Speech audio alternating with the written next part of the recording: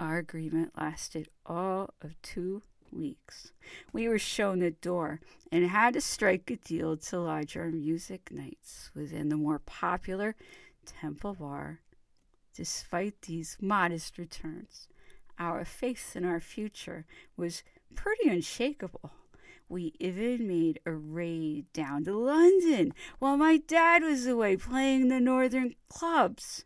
Staying at his now swinging pad, the walls of the bathroom papered with pages from Playboy magazine, we did the rounds of London folk clubs, looking for work, taking floor singer spots at the Troubadour and the Half Moon in the Underbill to Ralph McTell.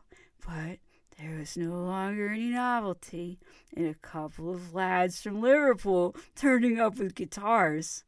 My mother and I had moved from our now broken family home in the south to a small terraced house off Muirhead Avenue.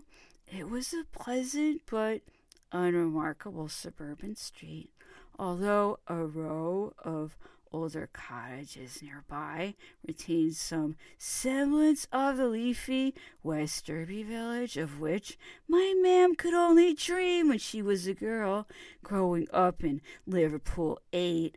Although it was shielded from my eyes, I realized after a while that my dad was never quick with any maintenance payments, so my ma was soon obliged to take a second job, in addition to working in the office of a biscuit factory, an evening shift at a late-night chemist in the center of town brought tedium punctured by the occasional threats from people looking to purchase preposterous amounts of Dr. J. Collis Brown's compound.